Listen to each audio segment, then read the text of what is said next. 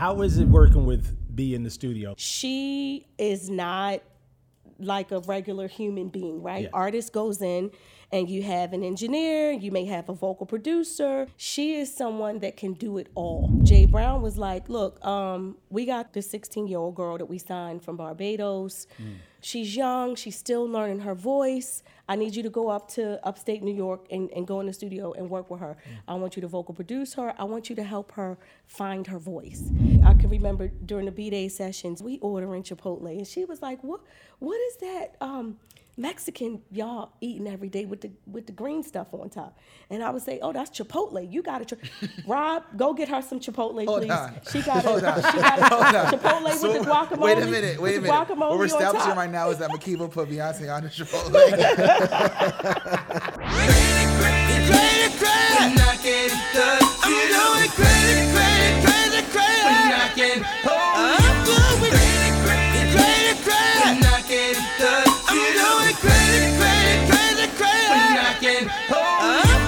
We sound crazy.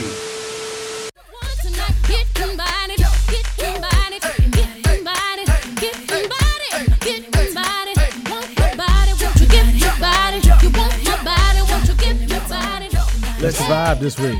That's the vibe. That's the vibe we on. That's the energy. That's the energy. Welcome to another week of We Sound Crazy. Your boy Billionaire is in the building. We in ATL still. What up? Absolutely. Claude Kelly is in the building. What's up? Chuck Harmony is in the building. Bacon for making in the building. What's going on, y'all? Nah, man. We have songwriting royalty. I was just about to say that. And much more. Royalty in many and much ways. more. And so many things. But came to ATL and had to talk to us. Go to the source. Come to the source. Come to the source. You know what I'm the one and saying? only Makeba Riddick. Yeah. DMV stand up. Listen, royalty, like I said. DMV stand up. That's Baltimore, right? That's Baltimore is a part of that Yeah. little conglomerate right there. So you're a proud DMV. I am a proud Baltimorean. Honestly, Baltimore got its own thing. I don't know. I don't even know if we can be called the DMV. She's seeding. Shots fired. Wow. Shots fired. I mean, I'm just come saying. on. It's okay, Makeba. Just come on back. We embrace you. Maryland has seeded from the treaty. We got like our own thing going on, so I feel that. Well, welcome, Makeba. Thank you. Yeah, Thank you happy for having me. Yeah. This is a celebratory time. You celebrated a birthday recently. Yes. And I said, yes. you know what better way for us to celebrate and to come with your brothers that We Sound Crazy. So Yes. thank you. Oh my gosh. Yes. We have so much history that people don't know. Oh my We've been doing this a long time. Yeah. It's So crazy let's talk because the three of you, you all literally put together like the soundtrack. You were part of the soundtrack to my college years. Wow. That's crazy. That's just wild. I feel old. I feel so. I was like, okay, make me feel old. If y'all old and I'm old. But it's crazy that I'm even sitting here with y'all. Like it's mind-boggling. So, Wow. Yeah, Man.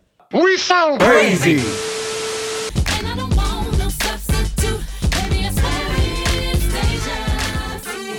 Deja vu. Deja vu. Wow. Lord. Classic. Good Lord. Good Classic. Can you take us back to that session? I will tell you, I've told this story so many times. Long story short, Okay.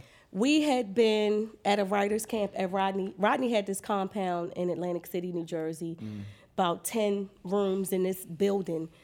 Bunch of writers down there. It was about 7 of us down there, and we had come through this writer's camp for about 2 weeks. And everybody was exhausted and everybody was leaving, right? Everybody was going home. I was ready to go home. And I had my bags at the door waiting for the cab to come get me. And Rodney comes running to the door like, Makeba, I just got this call from, I can't remember who it was at the time, but Janet Jackson's people. And she's working on a project and they need that last single. And I know we could do it. I mean, we had written songs for Brandy. We had written songs for Britney. We had went in. For the past 2 weeks, I've really had nothing left. And he was like, come on, you and Kelly Nicole Price, come on, I know we could do this. And one of the other writers, Delisha, was there too. Everybody else had gone. And so we did this record for Janet, to pitch to Janet. For Janet. For Janet Jackson. I went back to New York And maybe about 9 months later, I got a call from Max Goose, who was working with Matthew Knowles at Music World at the time. And Max said, I think we have one of your demos. And I'm working with Matthew, and Beyonce's working on her album, and she wants to cut this record that we have. And I'm in my mind, I'm like, one of my records. Oh my goodness, I hope it's really one of my records. And he said it's called Deja Vu. Let me play it for you. Played it over the phone. I said, yeah, that's one of the Rodney records. He said, well, look, we want to bring you to the studio, to Sony Studios where she's working, to work on it and flesh it out and finish it with her. And she got some other stuff she's working on. I'm like, you sure? You sure? Me? She want to work with me? He said, yeah, she wants to meet you. She wants to meet who did this record. Like, she loves this record. And so I was like, oh, okay. But in my mind, still thinking like, nah, this is not really happening. Don't even get too excited. And I felt like that up until I was pushing the door open at Sony Studios, and she was sitting right there. And so when I got in, she told me, oh, Jay loves the record. He wants to get on the record. We got to finish it ASAP.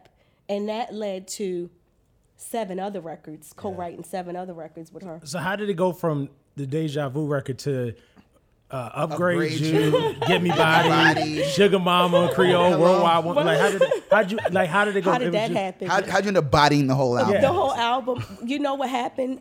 We hit it off so much that day when we cut Deja Vu. She wanted me to stay. She said, well, if you don't have to leave, I'd like you to stay. This is going to be my personal writing room. And I got some other records I want you to work on with us. And it was me and her and Angie and Solange in one room. Angie and Solo. Shout out to Angie and Solo. And Rodney and his team in one room. Swiss and Sean Garrett in one room. And so it became like, at the end of every day, like a competition, like, okay, who got the hottest records today? What y'all been working on? And we would all come together at the end of each day and hear, so everybody was trying to outdo each other. So me, I'm the girl wonder. I'm like, I need all of that. Come on, let's do another one. Come on, Angie, let's do another one. We doing this. And by the end of it, we had a whole album done. How is it working with B in the studio? Like, is she quick with vocals? A lot of people don't know, like, just her recording process. Yeah. Because she's super behind the curtain with it, but like. That's like opening up the curtain at the Wizard of Oz and showing you all the all the secrets. All the secrets. I will say this. She is not like a regular human being, right? Yeah. As an artist, an artist goes in and you have an engineer, you may have a vocal producer, you may have, a lot of support for the artist. She is someone that can do it all herself. And to the point where we would all be sitting back, me, the engineer, the engineer's assistant, the writers, the producers, we're all sitting back just like learning, watching, like, wow, one person, like she's comping all her own vocals. I've never seen anything like also, it. She'll get on me. I definitely, she's amazing in the studio. She's quick. She can engineer herself. She is truly a producer. Yeah, she's a real producer. Like it's unbelievable how quick and just how her brain, like, I always say, you're not human. Like, it's a science. I always say that. And what I saw that really blew me away is that one day she sang so much. She would say, okay, it'd be like 3:00 in the morning. Okay, guys, I'll see you back at the studio tomorrow at 12 noon. Give everybody a chance to get some rest, get some breakfast. I'll see you guys tomorrow. We'll get there at 12 noon. She's been there recording since 9. Yeah. Mm-hmm. And she will sing till she has no voice, right? And I'm like, B, you wanna just take a break? You wanna no, it's okay. I'm gonna sing through it. And she would sing through that hoarseness and her voice would come back stronger than ever. I've never seen anything like that before. That's crazy. Yeah, she's a different animal. Yeah. Different. But on top of that, the greatest part of all of that is she is like one of the sweetest people I've ever met. You would think that somebody that's so successful, so talented, so accomplished, you couldn't even be in the same room with them. But she's one of the sweetest people that I've ever met before. We sound crazy. So if you could A&R for a day. Yeah. If you could, or the songs that you've written for this artist, who else could you hear on it? Or you wrote this song for this artist, but it wound up being cut by this artist, you know. You go first. Oh, okay. How we doing it? Tell me how we doing All right, it. A&R for a day. A song. Let's start general. A song you heard recently. Okay. That you were like, oh, this would have been better or good on somebody else. A song that I heard recently. Okay, so let me just put this disclaimer out, okay?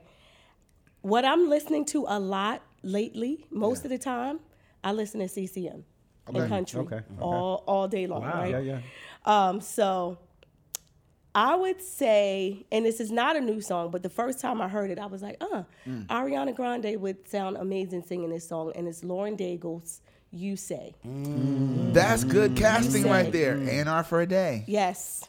I said, wow, Ariana Grande's voice on this, wow, would also be amazing. That's good. That is good. Okay, I got another one for you. Okay. I got another for you. So, A&R for a day, like you said, a song that you wrote for somebody else. Okay. That could have been a huge hit, but you had it as someone else in mind. A song that I wrote. Why you look at me? Because there are so many songs. No, because I think of a particular song that I wrote for one of Phil's artists. And wow. look, you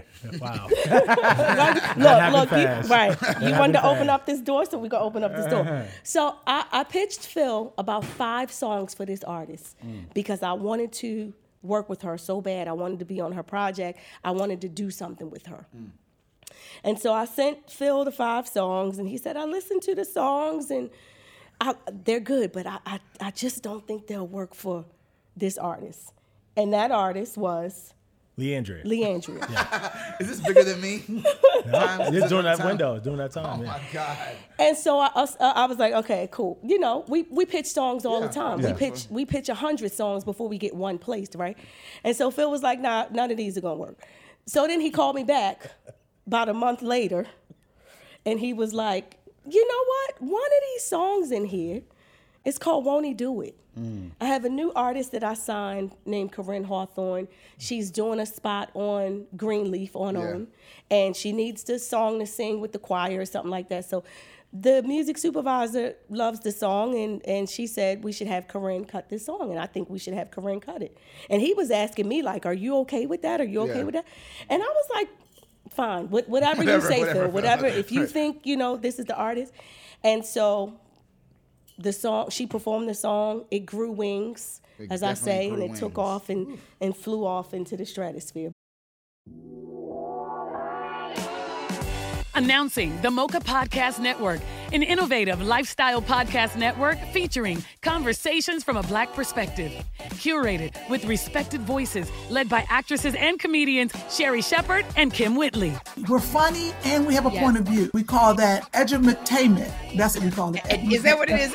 Veteran TV journalist Rolanda Watts. Shocking the heck out of everybody. The legendary Funky Divas in Vogue. This topic is girl groups in the industry. To syndicated broadcast personalities Lonnie Love and Dee Dee McGuire, as well as an array of experts and activists. Mocha Podcast Network, a lifestyle destination with authentic voices and perspectives designed to enrich and empower women of color with a unique listening experience. More than a destination, the Mocha Podcast Network is a full-service studio that offers an ongoing portfolio of production, distribution, marketing, guest booking, and most importantly, ad sales. With a unique revenue model for podcasters that includes customized promotional campaigns created specifically around podcaster and targeted audience, service social media promos and pushes, MPN brand advertising, targeted electronic newsletter, experienced sales representation. For advertisers, the Mocha Podcast Network is a safe marketplace to align their brands with trusted voices, organically engaging the highly in-demand female consumer and more. With quality over quantity, from concept to completion, now is the time for content creators and brands to join the innovative Mocha Podcast Network and experience unapologetic conversations with a new perspective.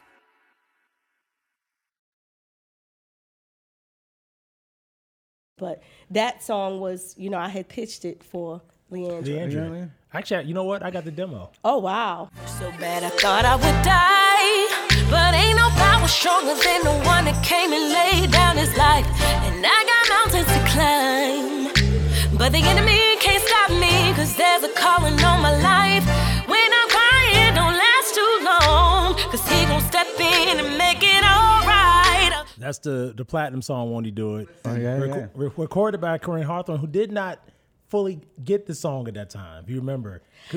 Look, I give it to Phil, I give it to Angela Jolivet, the music supervisor, and Corinne, to be able to hear what that was going to be. Because when I tell you, I wrote that song in my friend's garage. I was going through it. I was facing an incredible legal battle, and this was my therapy, right? And so for Phil and them to even say, this could be something, that's a hit, though. Crazy. But Makeba, do you remember recording? Because we recorded for the show. Yes. And then it was originally a duet with one of the co-stars in the show, Rashawn. And I was like, Makeba, get Corinne to cut the second verse. Like, it was so hard. Yeah. You're like, yeah, and that was tough. That wasn't easy. But I'm a songwriter, so I can say this with a little bit of prejudice, but I love hearing songwriters' versions of songs. Yeah. Because you get the actual essence of what the song was envisioned to be. Yeah. Which is not taking anything away from Corinne's version, because she killed it and oh my gosh, gave it wings and all that stuff. Goodness. But there's something about the seed of the idea. Yeah. We do this all the time, and you hear like, this is what came to me this day. Yeah. Yeah. This is how I interpret it. Like you're just right in the pocket. The pocket, bro. Just sitting in there, and I was like I said, going through it. I think the Braxton Family Values or something was playing on TV, and it was just all of those things, all of these different factors that caused me to write that song that day, not knowing, not thinking that it was going to be anything, because furthermore, I had never had a gospel song that came out to radio. Yeah. I had been writing with Rodney and LaShawn for years, trying to get a gospel record that come out, and nothing ever came out. And so I wasn't even thinking this was going to be anything. But that's a story of songs. Like, you have it intended for one person. Yeah. And it's most times you're kind of glad that it was out of your control, because where it lands. Absolutely. I always say the song will find a home. So now I don't labor over, I gotta get it on this artist. This artist gotta cut it. No, I don't care where it lands. As long as the artist loves it and they put their heart into it, I'm good. Yeah, for me being in this business, it was one of the first times I saw, because I was working with Phil at the label when this song took off, and to see that song literally grow legs. Yeah. And then fly. And then fly. And then legs and then wings. Legs and then wings. And then working the song at radio, how it was like certain programmers, they resisted it. Right. They did? Yeah. And then why? It was almost like they had no choice but to put it in. I'll tell you why. Can I tell you why? Can I interject? Yeah. Because through that song was birthed a new sound in gospel music, right? Okay. And so now I don't even call it gospel music. When she performed it on the BET Awards, they called it urban inspirational. Yeah. I call it rhythm and praise, right? This is a new sound, and I can understand how a lot of programmers did not understand it, because you think about it sounds too hip for the traditional audience, and then the young folk, they don't really listen to gospel like that. Well, this is where we bridge the two worlds together, right? And from there, we are starting to see more and more artists do that sound. See, this is why again, preferential treatment, but this is why I say you gotta make friends with songwriters and producers.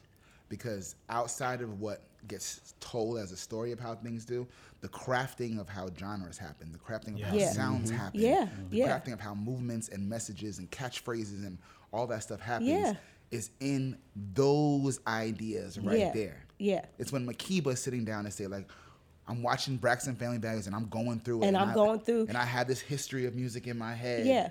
And I grew up in the church, and I grew up listening to Biggie and Nas, and I want to create this new genre for the Gen Z believers, the Gen Z Christians, right? Because they may not listen to the traditional gospel music that my grandmother was listening to. Let's give them something. But Makeba, I want to take this time because it took a lot of trust.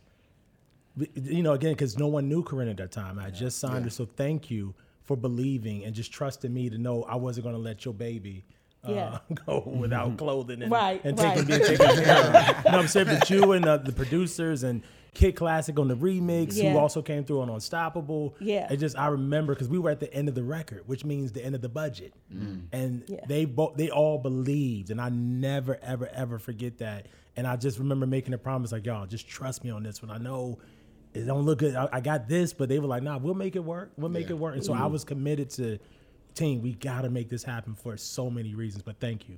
It means a lot. Thank God. Glory to God for that one. So one time is luck, but when you're able to do it over and over, it's part of who you are. It's in your DNA. So when you talk about songwriting, what do you think that it is about your songs that resonate with so many people? That's a good question. And I was thinking about this last night because I came across a post by, I Got Soul, this page that I follow. And they had posted Kenny G. Love Green, who is, I don't know if you guys know who he is, but that's one of my biggest inspirations. I'm telling you guys, from when I was like 10 years old, right? So bad I was such a fan to the point I was 13 years old. I was at my family reunion in Virginia, I think it was. DMV. We was all in the pool, me and all my cousins, right? I saw Kenny G. Love Green walking down the hall. I'm like, oh my God, oh my God. I'm fanning out. I said, I'm gonna go knock on his door. I'm just gonna go tell him how much of a fan. I just love his music. I did not know this man, but I just loved his music. And my cousin was like, no, you're not. No, you're not. I said, yes, I am. Watch this. I saw where he went. I went and knocked on his door. He opened the door. I said, I'm such a huge fan of what you do. I'm going to follow in your footsteps one day. I'm going to be doing exactly what you're doing. And he was like, yeah, okay, thank you. Close the door. And his music just inspired me and touched me in such a way. I don't know. As songwriters and creators, the way that music touched me as a child, I don't know if everybody has this, but like it actually brings out emotions in me, right? And so when I would listen to Intro and I would listen to Jodeci, Devontae Swing I call him my music industry godfather. Those are the guys that inspired me to do what I'm doing today. And so I always said, if I can make music to touch people the way they did me, then I'm doing what I'm supposed to do, and I'm going to do that. And so I just do what I love. I don't go in the studio saying, oh, I'm going to write this hit record, and I know what this going to be, because I don't. I have no idea. I have no idea. I just go in, and I write what the music tells me to write. I write what I'm feeling, and then I let it go. And God does the rest. I love that. I love that. Kenny's pen was cold. I think about the Intro records, the Mary records. Yeah. Oh, my gosh. Yo. I saw that post, and because you forget. Yeah. You forget. I love those posts because you forget how many songs that one producer or one songwriter's done. Yeah. I was like, dang, we've been sleeping. We've been sleeping. Like, and I think of like now when I meet new songwriters, or young songwriters and producers, and they tell me, oh, all the songs you wrote, the soundtrack to my college years, and I think back to like when I was like this, and I would see Kenny G. Love, Devontae Swing, Missy Elliott. I'm reading all the credits and who wrote what, and I'm like, wow, I'm that person now. It's a bug out. It's so crazy because I'm like, you sharing your story, but I know that's Claude's story, and I know that's my story. We reading credits, and we so inundated in this music business.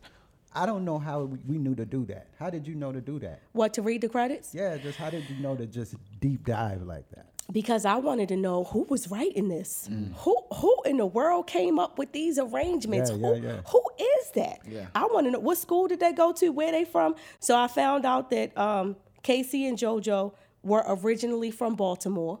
And so I just started, and Devontae and Dalvin was from Virginia, from Virginia, and I just wanted to know. I wanted the history on everybody. That's how I was. I wanted the history. Where you from? What church did you go to? Straight up. Your father was who? Okay. and you remember, like this is way before the information age. Yeah. Where you could just Google and figure it out. Like it was true investigative reporting. Yeah, right? yes. Like you were deep diving. I was cold calling record labels. Same. I would just send letters. I would just open I'm like, oh, you're at Sony? What's this? Open the yellow pages. Where's Sony at? Right. Calling the switchboard like, hi, yes, I'd like to speak to Clive Davis, please. But that's how I got my internship back then. I literally called Arista, 1-800-6-Arista was the number. Wow. That's cold call. Yeah, Wow. yeah, just cold calling. Yeah. I was interning. You want to be down. You want to be down. I was interning for Epic when I first started, and interning for Polly Anthony, who was the president at that time. So I had access to her whole Rolodex. So I'm looking through the Rolodex. She want me to call this person. She want me to call this person. I said, Rodney Jerkins. I'm going to call him. I'm going to just see. So I called. I said, hi, Rodney. I met you at the Impact Convention, and you told me to give you a call. Can you give me a call back, please, at your earliest convenience? And he called back. Wow. He called back. And when I got home to Brooklyn, I had a message on my machine, and he said, hey, this is Rodney Jerkins. I got a call from you. I said, okay, it's meant to be. It's meant to be for me to work with him. We sound crazy. Come here, rude boy, is you big enough? Rihanna. Rude boy. Rihanna. So how I met Ree was, you introduced us. That's how I first met her. Is that when you met her? Yeah. At the birthday party? Yeah. Oh, wow. Yeah, that was a... That was a time. I get a call from Makeba one night. She's like, yo, I'm having a gathering at my friend's house in the Hollywood Hills. Her friend was Rihanna. And so so I get to because I'm cool with CB. But I hadn't told you who the friend was. You didn't tell me who the friend was. Yeah. So you were just like, come to my friend? I was, and here's the reason why. Because she said, we having a little get together at the crib tonight. Invite some people over. Invite some of your friends. Tell them come through.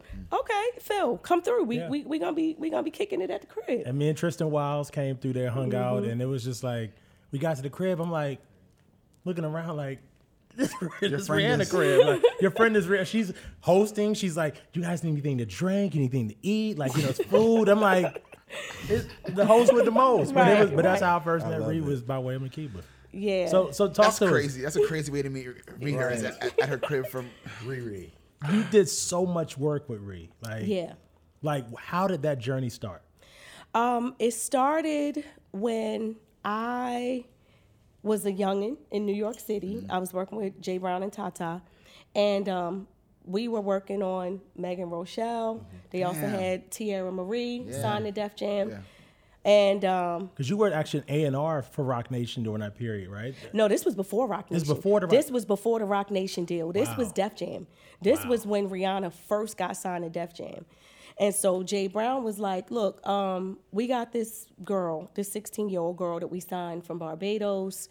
She's young. She's still learning her voice. I need you to go up to upstate New York and go in the studio and work with her. I want you to vocal produce her. I want you to help her find her voice. And I'm like, Jay, I mean, she's a new artist, and, I'm going to have to be up there babysitting. It's a lot of work. Yeah. And he was like, just go. I'm telling you, there's something about this girl. She's special. She got it. We just need to find that sound. And so I went up there, and there was a 16-year-old Rihanna who had just gotten to America, and she was working with Sturkins and Rogers, and just a young girl just trying to figure it out, figure out her sound. And so I did a record called If It's Lovin' That You Want with Tone and Polk, which became her second single after Upon a Replay went top 5. And we just hit it off. She began to really trust me, not only as a songwriter, but just as another female in the business. She's here with no family. She don't really know a lot of people. And so that's how we cultivated that early relationship.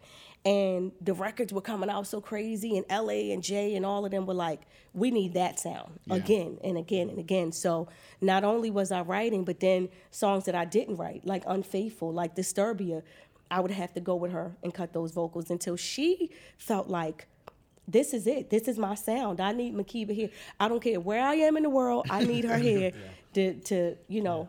So that's how the relationship started, in that I think because she was a young female and I was a young female myself, but she felt like, okay, here's somebody else that I can trust in this business, you know. As someone who was there from the beginning of Rihanna's career, we all have our reasons why we love Rihanna. Yeah. From your vantage point, why do you think the world just clamors for Rihanna? Anything that she does, whether it's a song on a movie soundtrack, she's having the Amazon Prime fashion show, like we eat it up every time. Some Fenty draws. What is it about her that just she sticks to our ribs? I think that she is authentically her. And a lot of times with artists, when they are trying to find themselves, they go through a lot of different phases of who they could be, who they should be, who people want them to be, to, okay, this is who I really am. And this is what you're getting, you know. With Rihanna, it was like that from day one. She never had to find herself. She was who she was. Right? And if you didn't like it, you didn't like it. Like, I remember when she cut her hair, they didn't want her to cut her hair on Good Girl Gone Bad and get the tattoos, but she was like, this is me, this is who I am. And I think that the world can see that. The world can see if you are being phony and you're not really the person that you portraying to be, there's going to be a disconnect between the artist and the fans. She is just authentically, this is me. And I think people love that about her. I agree with that. Yeah. I 100% agree with that. Yeah. Do you have a favorite song that you created with Ree?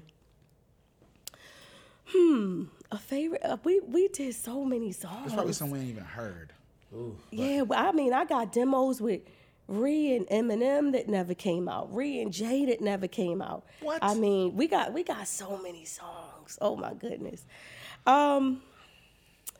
You know, I vocal produced the entire Rated R album, which Rude Boy came from that album. And that was just a classic body of work, song for song. A young Russian roulette. Yes, Russian roulette. Oh my gosh. Song for song, just a classic body of work. Of course, you know, you're always going to think about the singles, right? Rude Boy was #1 for 7 weeks on the top of Billboard. So, I mean, I guess that's the favorite. It's just that period in my life will be something that I never forget, because I made a friend, I made a family member, and we kind of like grew up together. Yeah, I remember every time I would call Makeba, like, "Well, I'm in London, I'm in Australia, I'm in New York." I'm like, when are you home? Friend, I want to hang out with my friend. She would be out, like, her and Ree would be around the world, literally. Yeah, we recorded that album around the world. We went every place was a different song. I know seeing her at the Super Bowl had to be such a Wow. What did you feel? What was that feeling? You know why that was such a bug out? Because now, which was not then, but now I have 3 little ones, and they're like singing the songs, and they're singing. Crazy. And my husband is like, you know, Mommy wrote that song, and they're like, come in. And so for me, that was like, wow, that warmed my heart. So amazing. That's full circle. Yeah, it's full circle. Let me say this. I'm so proud of the class of musicians that I came in the game with, because we were formidable. We were informed people. Yes. You know what I'm saying? Like, we really wanted to chase the greatness. You know what I'm Yes. saying? We really were trying to be Quincy Jones. Yeah, we really were yeah. trying to be these people. So I'm proud of us. I'm proud of us. And shout out to Berkeley. I guess that's just where I do that. Shout out to Berkeley. Don't hate on us. Berkeley in the building. Berkeley in the building. Don't hate on us. We sound crazy.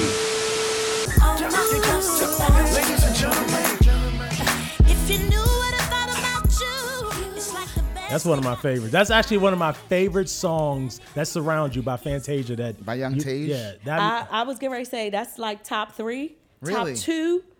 probably of my favorite songs that I ever wrote in my career. Yeah. I love, when I tell you I love that song, I listen to it like I didn't write it. I'm just jamming out when I hear that song.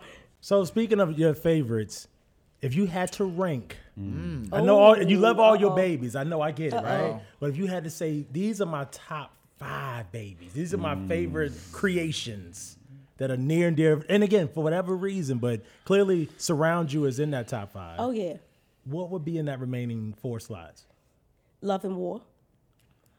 Celebrating a 10th anniversary, if you will. If you will. Shout out Tamar if you will. Braxton. Shout out to Tamar. But Love and War. You know, I wrote that with LaShawn Daniels, who was my brother. Blood couldn't make us closer. And that's a very special record. And I wrote that like right after I had my first daughter. Really? It just means that record. And then to see what it did. Well, let me tell you something. Just from because there are always great songs every year, but there are certain songs that change the trajectory of how people start to create afterwards. Yep. Yeah. It happens every couple of years. Yeah. But there's always this challenge of how can we insert, especially the last 20 years, how can we get ballads? Yeah. How can we get real singers to the forefront? And when Love and War came out, first of all, there's nothing like it. Right. Nothing like it out of the time. Went straight to number 1, which is why you see the fanfare for it 10 years later, where fans are on stage singing it to her. Yeah. But what it also allowed was for other creators who were in the studio dying to write something with chord changes. Yeah. Right? Yeah. Dying to have permission to let a singer be a singer. Yeah. Do that. We sound crazy.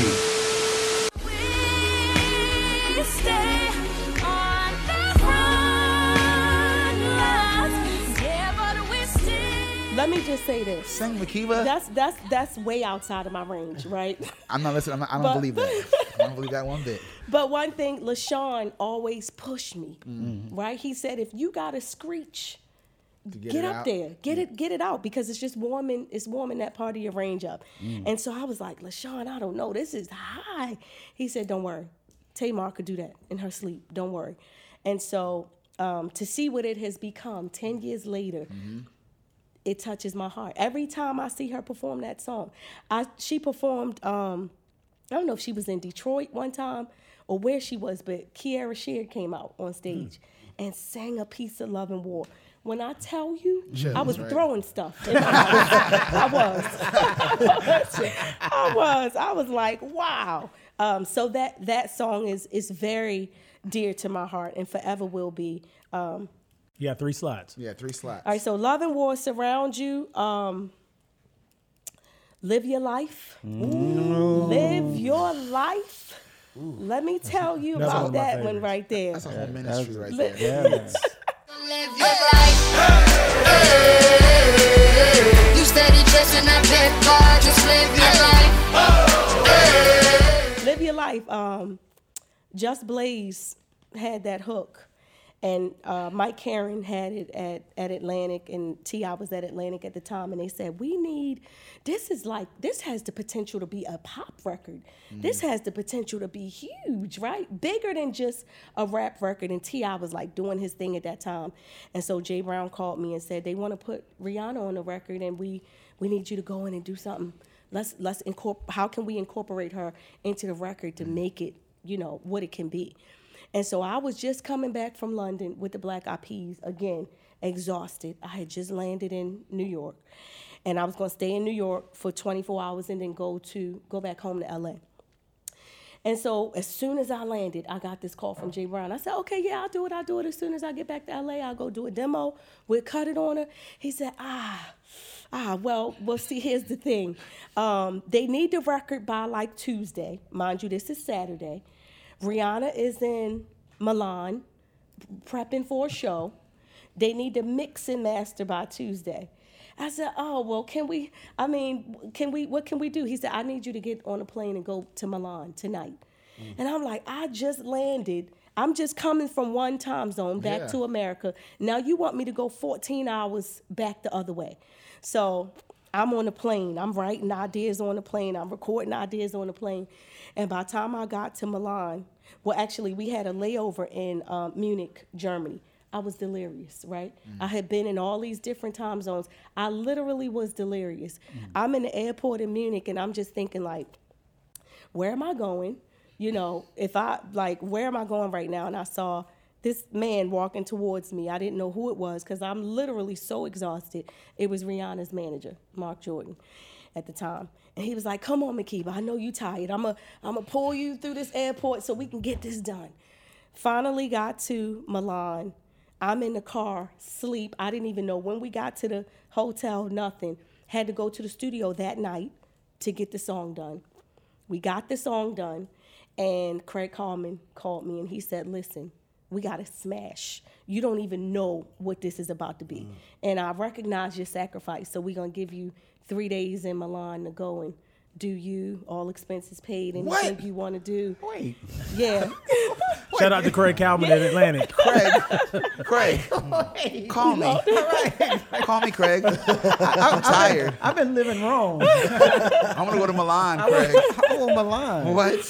That's it was hard work. It was hard work. And, oh my goodness, that was tough. But came back to America, and it immediately came out, because usually, you know, once you cut a song on a record, an artist on a record, you don't know when it's coming out. Weeks, months, years. Yeah. It immediately came out, and then, you know, took off. When that Atlantic starts moving, boy. When that button get pressed. When that button get pressed, especially the Atlantic button. Yeah. Oh, Lord. He said, oh, Lord. So you got to live your life. You got to surround you. Love and War. And you got 2 more out of the Makeba all-time, you know, top 5.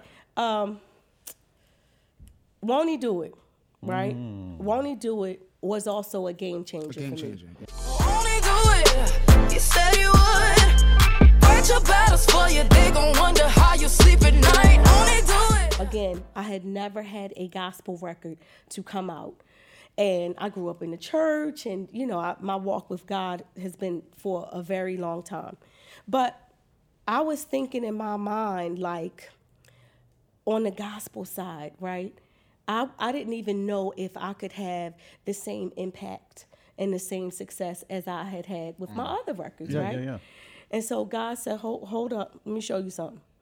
When that record came out. He was like, won't I do it, though? Right, won't I do it? Won't I do it? Right.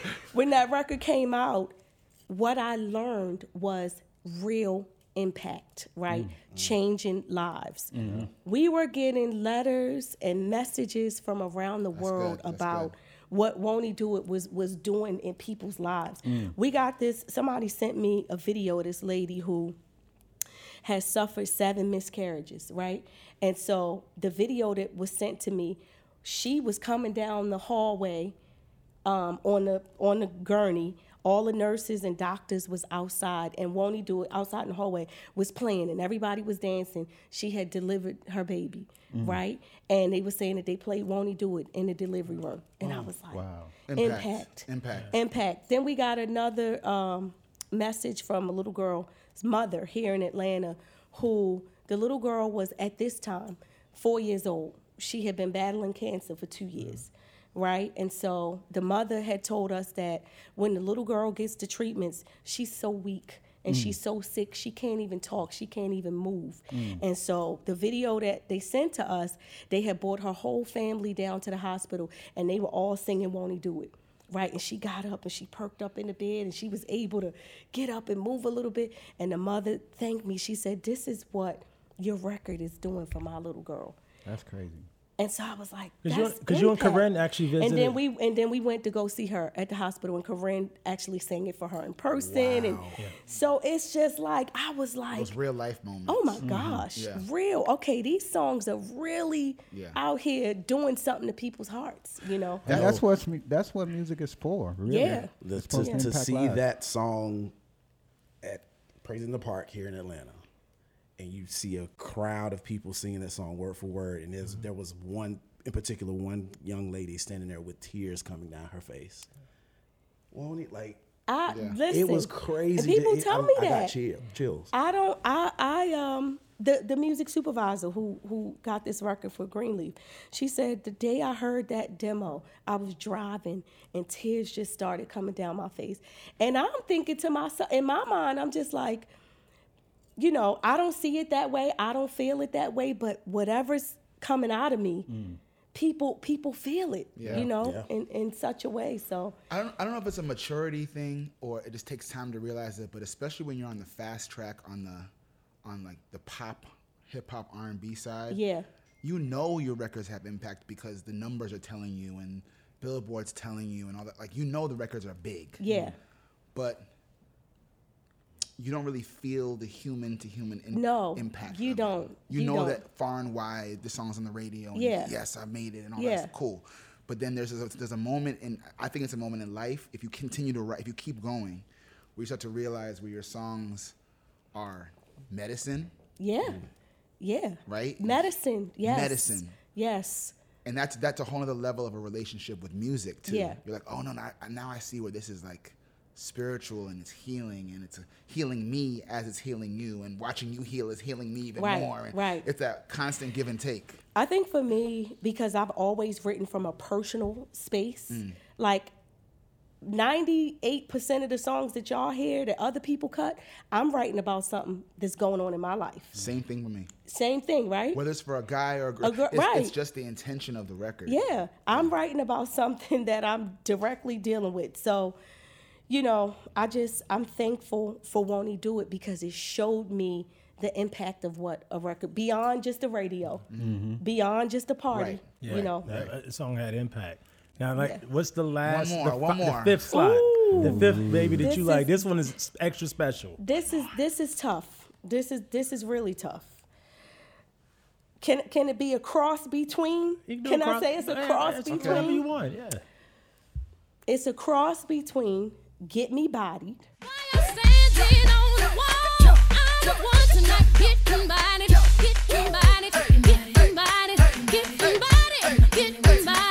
Right?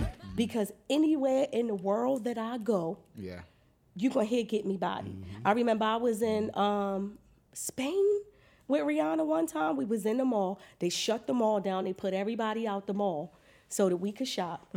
And then they started playing Get Me Bodied. I'm like, how do they know, right?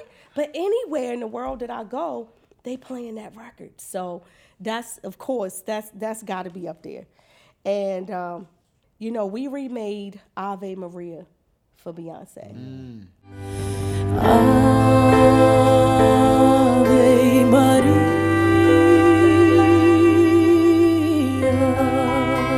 It wasn't until then, when we started working on that record, that I learned what Ave Maria means, right? And Ave Maria means basically like, thank God.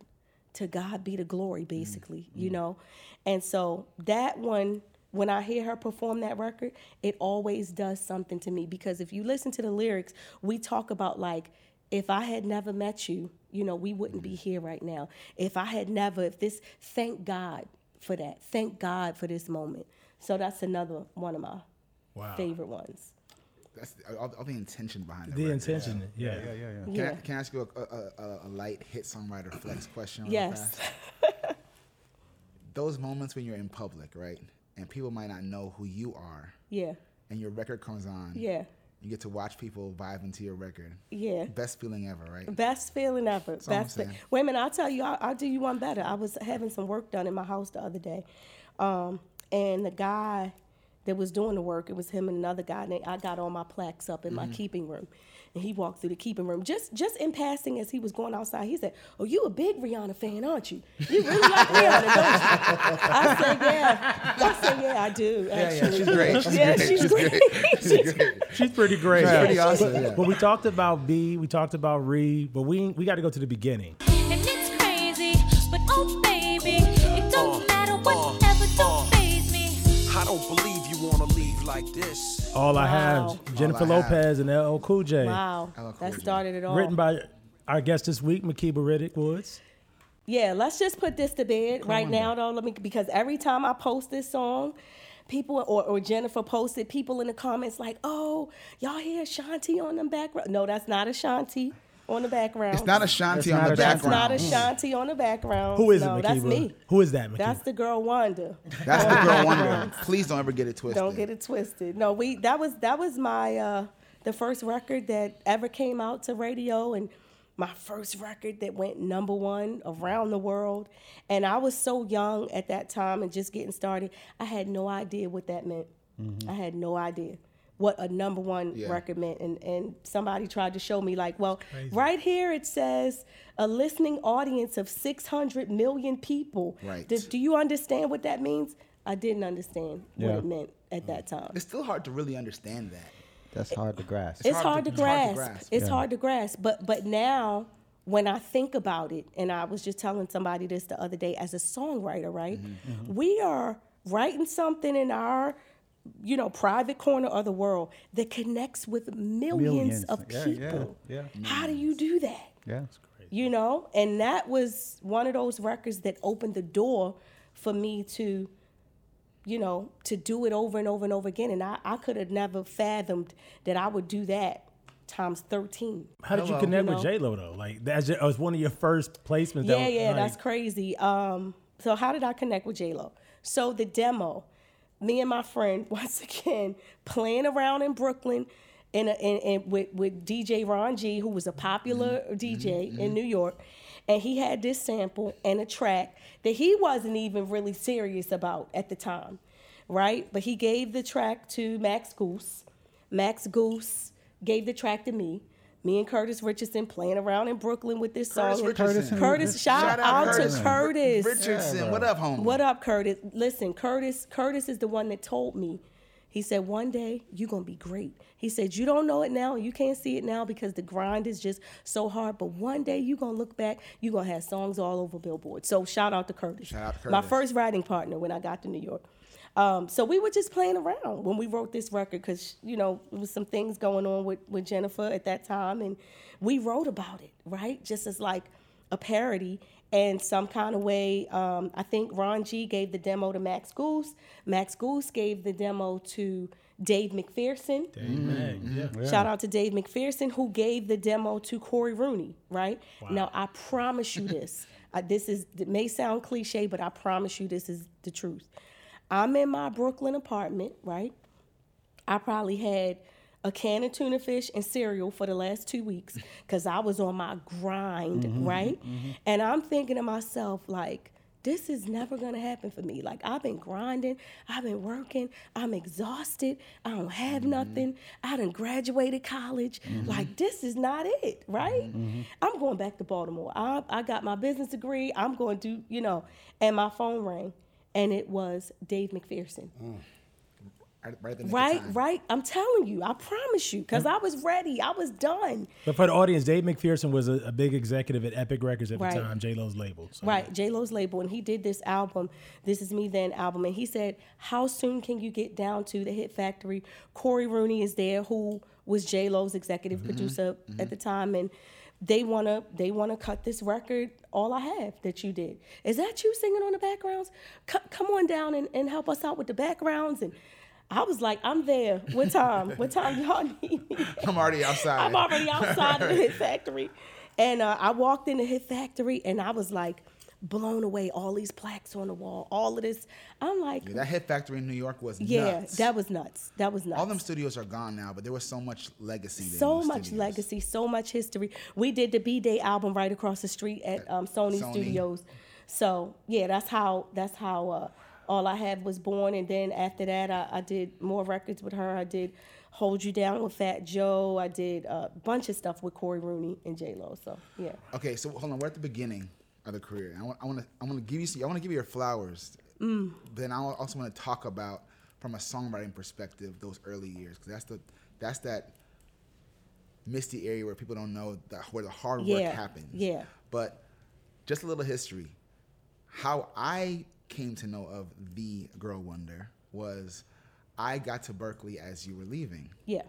And the woman, myth, and legend was Makeba, because she had left Berkeley and gone to New York, which everyone there, I mean, when you're in Boston is a big city.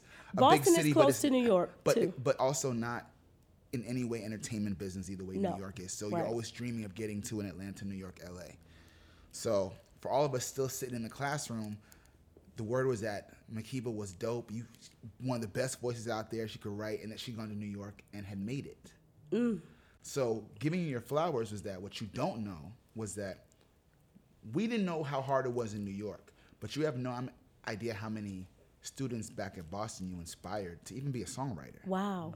Because everyone's talking about you. Wow. Wow. Little did you guys know I had skipped out on my graduation. I had skipped out on my degree because I was trying to get this internship for like 3 years. The whole time I was in Berkeley, I was trying to get this internship, right? As soon as I got word that they were going to let me come and intern at Epic, I packed all my stuff and I was gone, right? I ain't taking none of my finals, nothing. So I called Don Gorder, who was the president of the music business department at the time. I said, Don, I got the opportunity of a lifetime. I can intern. I got this opportunity to intern for Polly Anthony, the president of Epic Records. You got to let me go. I said, I know I owe finals. I know I owe. He was like, look, if you can do it from New York, fax it back to us. Just do the best you can. I'm going to let you get your degree. Wow. And I had not finished, right? At that time, I had not finished. I'm going to let you get your degree. Go and get the real life experience. And so that's what I did. But then, I made a beeline to New York. The myth was that like, she's out there, she's killing it, yo. She made this. We all got to get it. We all got to. So that was. These are part of the reasons why we back then even knew songwriting was a career, because no one tells you, hey, you can go and you can be a songwriter. Yeah. You kind of stumble into it. So. Lil Eddie, was my friend from in New York. Okay. And you were working. So when I came out of Berkeley, he was like, yo, I'm in the studios already. So I'm like, well, I'll drive you to the studios, whatever. So literally, I tagged along with him to Bad Boy. Yeah.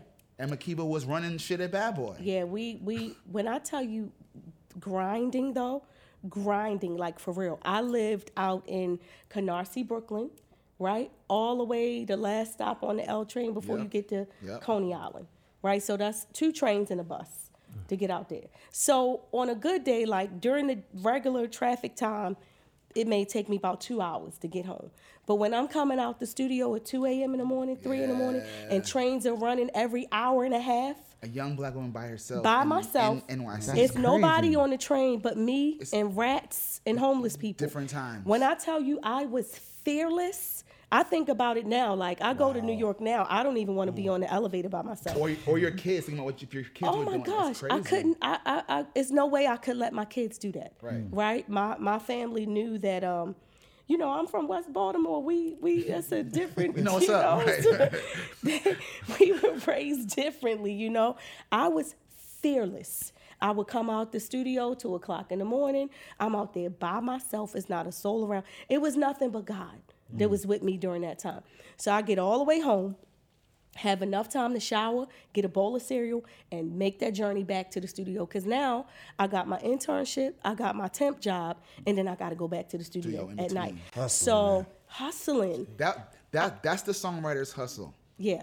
Like lots of hunger, lots of sacrifice, lots of terrible studios and seedy places with weird people that you shouldn't be in rooms with, all kind of stuff like that for keeping it funky. Yeah. To sharpen your skills and get better, and then those relationships. Because like what happens is that you start to create like this is for everyone. Like I'd heard about Chuck before I met him.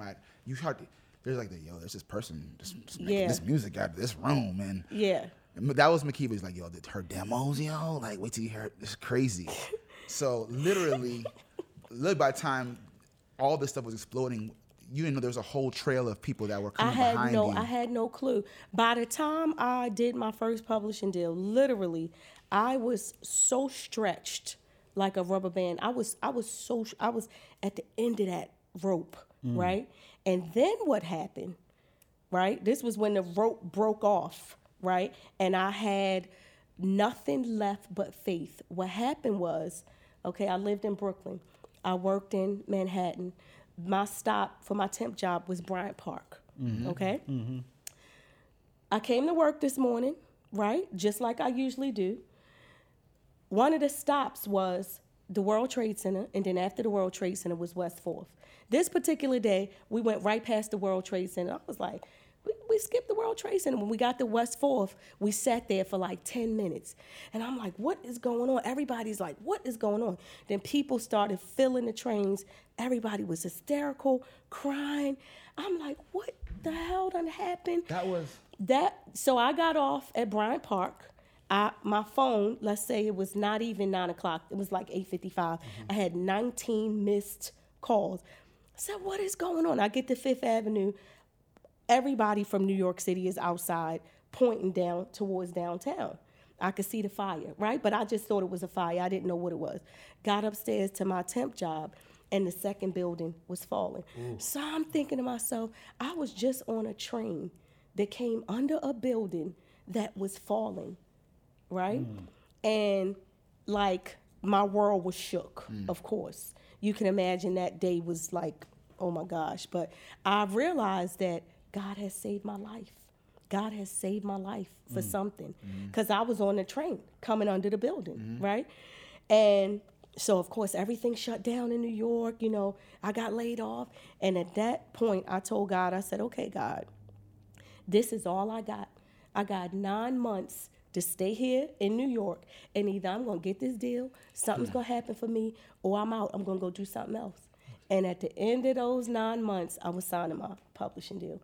I was signing my first publishing deal at the end. At the end. So many, many parts of that grind in my story kept me in it, you know, but it was that 9/11 that happened that really kind of like, I had nothing left. You know, that was it. What was the thing that kept you going? Like, what was that? Is because any ordinary person would just say, you know what, after the first 3 disappointments, it's like, I can't do it. I'm done. I could. What else could I do? I couldn't do anything else. You know, I've only ever done music my whole life. You know, it's a love of music. It's a love of music. We always tell people, like, when they ask us, what do you do to get in the game, or what's your advice? I'm like, if you don't love this, then leave now. Yeah, if you don't love it, if you're not passionate about it. I can remember when I first got to New York, staying on my cousin's couch in Jamaica, Queens. Now, mind you, this Jamaica, Queens is like a different world out there. Like, I had never seen. Shout out Jamaica, Queens. Shout out to Jamaica, Queens. But it was an adjustment for me. You know, when I got off the train, all those people, all these dollar cars. I mean, I was like a foreigner in New York, you know. And even then, I was like, how am I going to survive this? This is like not my element, you know, but I loved music so much. I just didn't want to do anything else. It wouldn't let me go. It wouldn't let me. And it's also like when I listen to stories, and I just watched the Tyler Perry documentary, which is good. I suggest people watch it. But it's also this uncanny belief in yourself, belief that what you have to offer the world is valuable. And a lot of times we don't highlight that part, partly because we like to be humble, but it really is. It's a belief that you have something to say that is valuable to other people that keep you going. And I hear that in your story too. Going back to what I was saying earlier, I was so inspired by the music that I grew up on.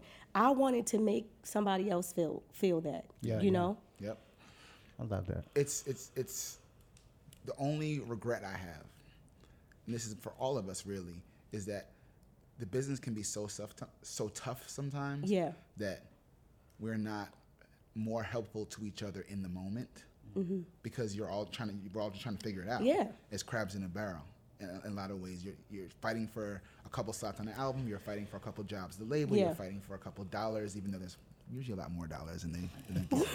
There's always more dollars. Always more dollars than they're offering you.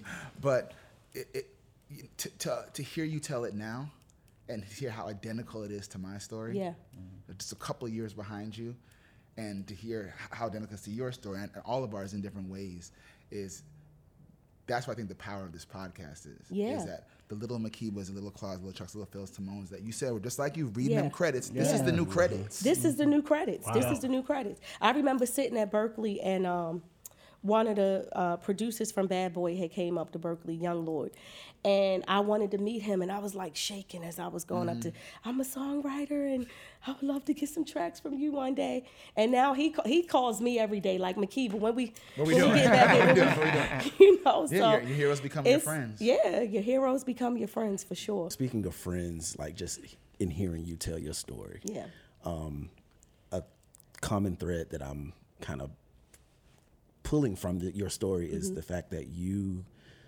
I guess in a sense, you create a safe space for the people that you work with. Can you talk about your approach to relationships and how you've been able to make Rihanna feel safe, make Beyonce feel safe with someone that, you know, you're just meeting Beyonce for the first time, but she's like, hey, come in. I want you to write these songs. And then you become her friend. You know what I'm saying? Talk about just your approach to relationships. You know, people have always told me, you never can like put a mirror up in front of you and look at all of your characteristics, right? You are just who you are. But people have always told me that I have like a nurturing spirit, like a motherly kind of, you know? And so I guess that's what it is. People feel that like, I want to take care of you. I don't want nothing to happen to you. You know, I can remember during the B-Day sessions, we would order, this was like when Chipotle first came out. So we ordering Chipotle, and she was like, what is that Mexican y'all eating every day with the green stuff on top? And I would say, oh, that's Chipotle. You got to try. Rob, go get her some Chipotle, please. She got Chipotle So, with the guacamole. Wait a minute. What we're establishing right now is that Makeba put Beyonce on the Chipotle. Listen, we kept that's the part that's going to go Chipotle- viral. None of this information is going to matter. Exactly. We kept Chipotle in business at that time because we were like ordering Chipotle every day. But I just think it's the fact that I care, right? I'm not coming in just to, I'm going to write this song for you and then I'm out. Like, I care about you as an artist. If it's too many people coming in and out the room, lock the door. You know, I want to create a safe space for the artist. That's the only way that they can feel like they want to create, you know, and be at their highest level. So that's just me, man. I just want to take care of everybody. That's a gift though, because you can write really good songs and you can still have terrible interpersonal relationships. Absolutely. You can write great songs and you still can't sing. Yeah. All those things, but to be able to write a song, pitch a song. Yeah, because that's an art in itself. Pitch a song to label, which is one kind of a pitch, and then pitching to an artist is a whole different kind of. There's a creative pitch and a business pitch. Get in the room with the artist, not make them feel inferior because you're insanely talented yourself. Let them feel like it's about them. Let them feel comfortable. Get the best vocal within a window of time. Yeah. It's the Olympics. It is. It's the Olympics. It's the Olympics. It's the Olympics. And so the gift isn't just that. I mean, I'm saying this so that you're being humble because it's not easy. Like you can write a great song and send it off and hope that it gets done, but to make an artist, big or small, new or veteran, feel comfortable to bring out the best in them is another level of this business that most people still don't master. Yeah. It's a whole other level of doing this thing, to be able to get people to bring out a hit record out of somebody. And a lot of times, you know, those artists, they don't even want to sing their biggest record. They don't want to sing it. They don't even want to, you know, sometimes I may be sitting in the studio for 8 hours with them, just whatever they want to do. Okay, I'm here with you. All right, whatever you want to do, I'm here with you. Okay, you want to do this, you want to do that. Okay, how can I get you in the booth? Can we maybe bring the party in the booth without a microphone? Maybe we could do, you know. I kind of blame Makeba because you have no idea how many times me and Chuck, or separately and together, have had fights about artists who didn't want to sing the song because they really wanted to sing "Get Me Bodied." Wow. You know what I'm saying? I'm like, you don't even like. I'm like, I think you should do this song. Like, but I want something like. I'm like, I don't think you should do "Get Me Bodied." No, don't do that. I know one of the people who wanted something like that. Several want to upgrade you. I'll leave them nameless. I've been in many sessions where I'm like, I was called here to write an R&B ballad, but you're telling me that now on the spot you want to upgrade you. And that happened so many times. And I'm like, Lord. damn it. So speaking of artists, like a lot of the people that you work with would be on most people's Mount Rushmore. Yeah. But I want you to exclude the people you work with and give me your Mount Rushmore of artists. Ooh. That's good. Ooh. The ultimate Makeba Mount Rushmore. Wow. Okay. I'm going to add to that artist, and I want a separate Mount Rushmore for songwriters. Please. Oh. If you will. Wow. If you will. All right. Let me give you, can I say top 3 or does it have to be 5? No, four. Okay. Artists. Okay. In no particular order. Yeah, it's Mount Rushmore. They all side by side. And are these like artists that like have inspired me, or artists that like whatever you want it to be? Okay. My Mount Rushmore of artists, I'm gonna say, coming in at number 4. Coming in at number 4, I would say Hall & Oates. I grew up high five me, please. listening to Hall & Oates. I think that they're beefing right now, by the way. Yeah, wow. Yeah, restraining orders and everything. Oh my gosh. That's crazy. Not Hall & Oates. Hall & Oates, man, the greatest duo Agreed. ever. Yes. Okay, coming in at number 3, I would say Shaka Khan.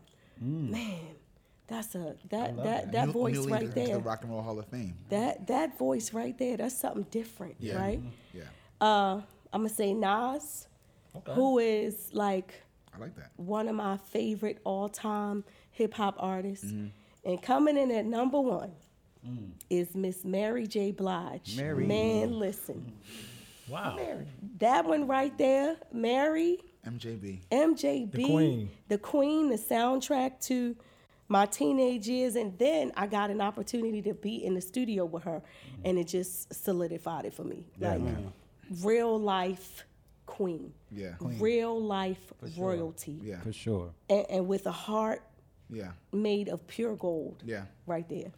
So MJB, Nas, Shaka, and Hall & Oates. And Hall & Oates. I love how every time someone does it, that's exactly how I imagine that's the essence of who you are. And if I could add, can we add a what do you call it? An honorable mention?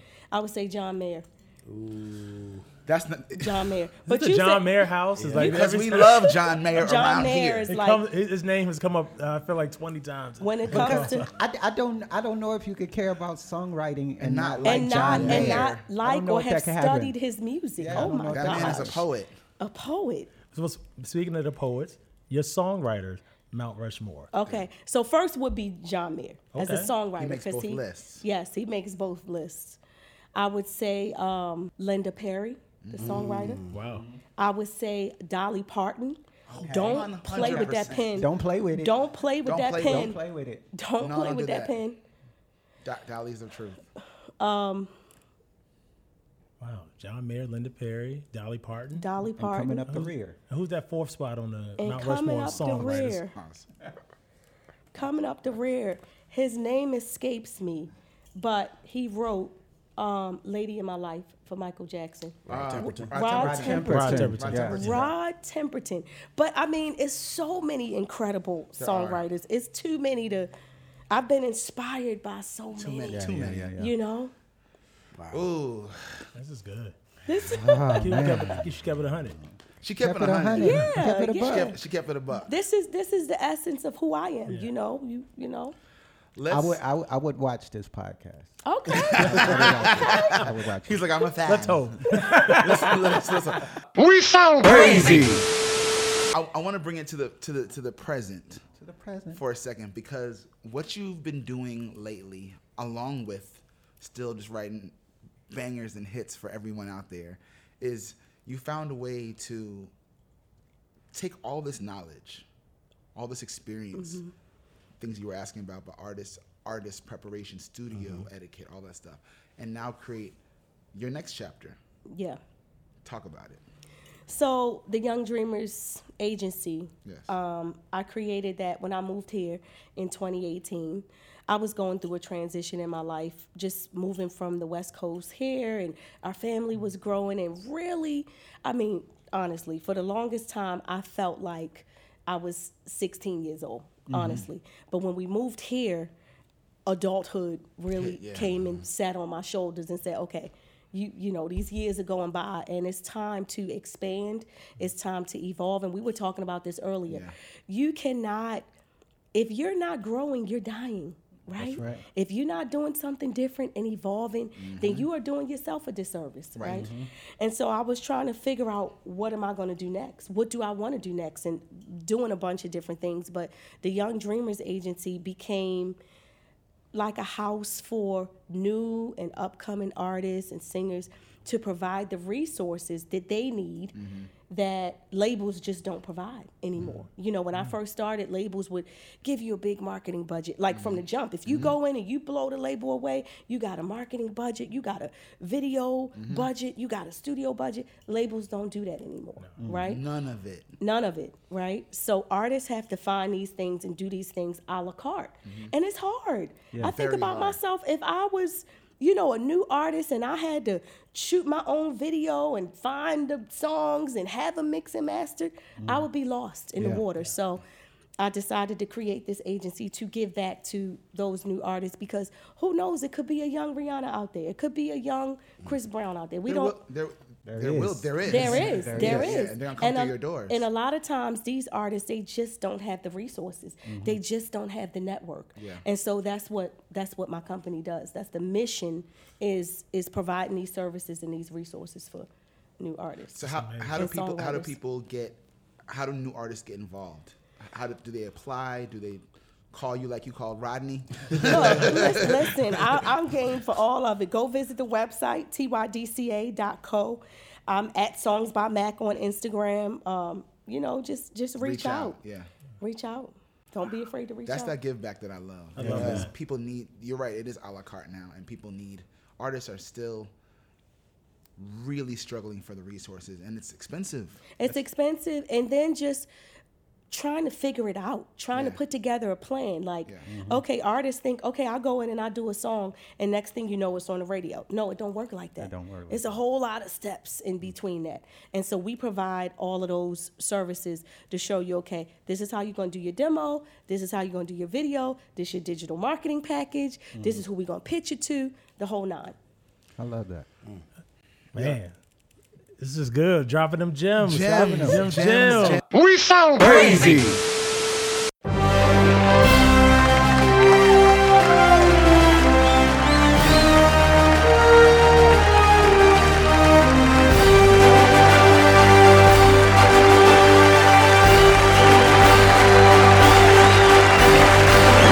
The Esther Roll Award. I can feel him moving, moving, moving.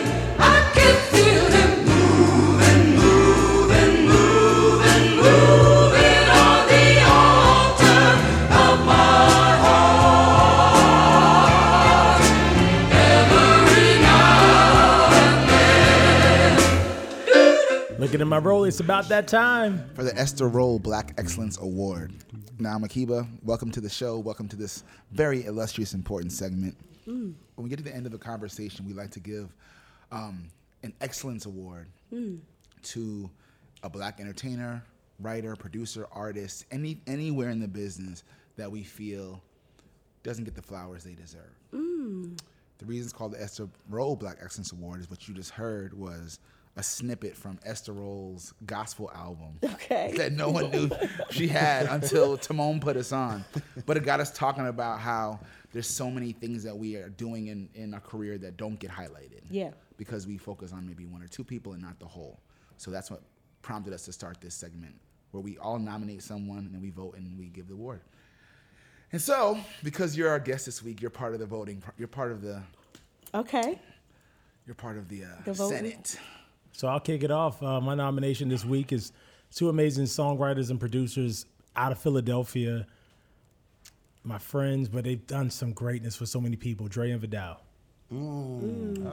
I love Dre and Vidal. I like what you've done here. Yeah. Okay. You wanna go? Okay. So, coming here to Atlanta, for whatever reason, I just landed on this man's album, and I just went through the whole catalog. And I've always loved his music, and he's a master guitarist, talking about none other than George Benson. Ooh. Okay. I see what you did there. Yeah, that's a good one. Ooh, all right.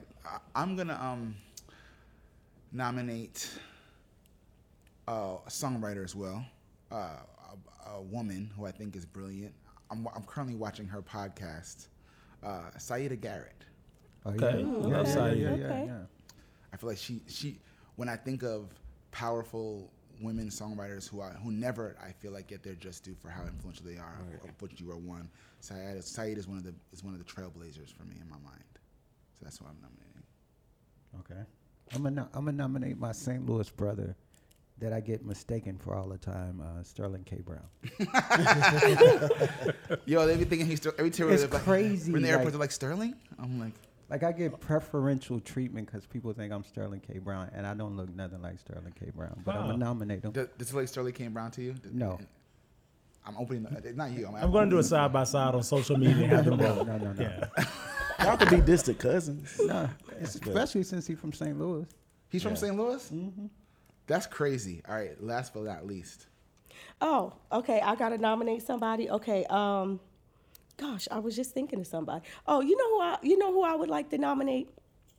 I'm going to nominate an executive, right? Can it be an executive? Yeah. A young black executive who I met 20 years ago, and he really believed in me and has been a champion for me and many, many, many songwriters and producers and creatives for all the years that I've known him.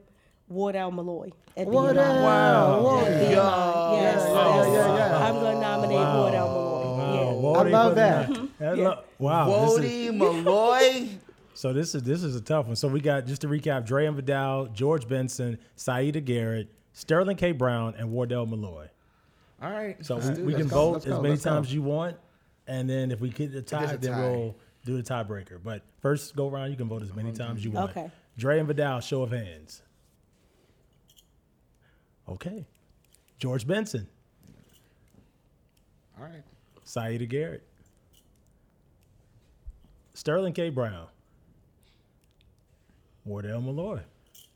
That's a no-brainer. Wow. All right, Wody. Shout out to Wody, man. Shout out to Wardell. Wardell is the reason why he was one of the first people to find me. He found me in the studio in New York. Me too. He was like, "You're BMI, come with me. I got you." And actually, Wardell's who connected us. Yes. Yeah. He's been looking out for me ever since. Yeah, me too. Man, congratulations, Wardell Malloy, the winner this week of the Estoril Black Excellence Award. Deserves some noise, Wody. We sound crazy. Makeba, thank you so much. Thank you. Yeah, thank you for having me, This was y'all. great. Honor to have you. So much wisdom. Gems on gems. Listen, thank you for having me. We have so much history. I mean, so much history. Probably 15 plus years now. So to be sitting down on this side of the game with y'all is like, wow, full circle. We did all right. We did okay. We did okay. Yeah, because I kept following Makeba. When she was in New York, I was in New York. And then when she moved to LA, I went west. Right. And then you went to Atlanta, I went to Nashville. Right. So it just, So basically, Phil is stalking you. Right? Yeah, I take it. I welcome it. That's what's really going on That's here. my sister right there. But make sure you follow us on all platforms at We Sound Crazy everywhere. WeSoundCrazy.com. Thank you to Visit Music City for your continued support. Always. Much love. Makeba, when we leave, we ask our special guests to pick a song to take us out. It could be any song that you feel like is on your mind right now or encapsulates the conversation. Now, I have a song on my mind, but it doesn't really encapsulate this conversation. But you know what I was just thinking about? If You Think You're Lonely Now. But wait. Which version? The KC version from Joe. That's what I was about to ask you. That right there, listen. That's a great way. Is that a great way? I don't want to be. That's a great song. That's a classic. That's a classic right there. And I was just thinking, like, this is such a classic moment. Yeah. We're gonna look back on this, and all the young executives and songwriters and producers, they're gonna look at this and say, "Wow, that's a classic conversation right there." I love Classic that. conversation. I like that. Classic Classic conversations with Makeba Riddick. That's right. I love that title. Yeah. If you think you're lonely now, we out of here, y'all. Till next week. We Sound Crazy. I just want to dedicate this song to all the lovers in the world tonight. And I expect that to be the whole world because everybody needs some. Announcing the Mocha Podcast Network, an innovative lifestyle podcast network featuring conversations from a Black perspective. Curated with respected voices, led by actresses and comedians Sherry Shepherd and Kim Whitley. We're funny and we have a point of view. We call that edutainment. That's what we call it. Is that what it is?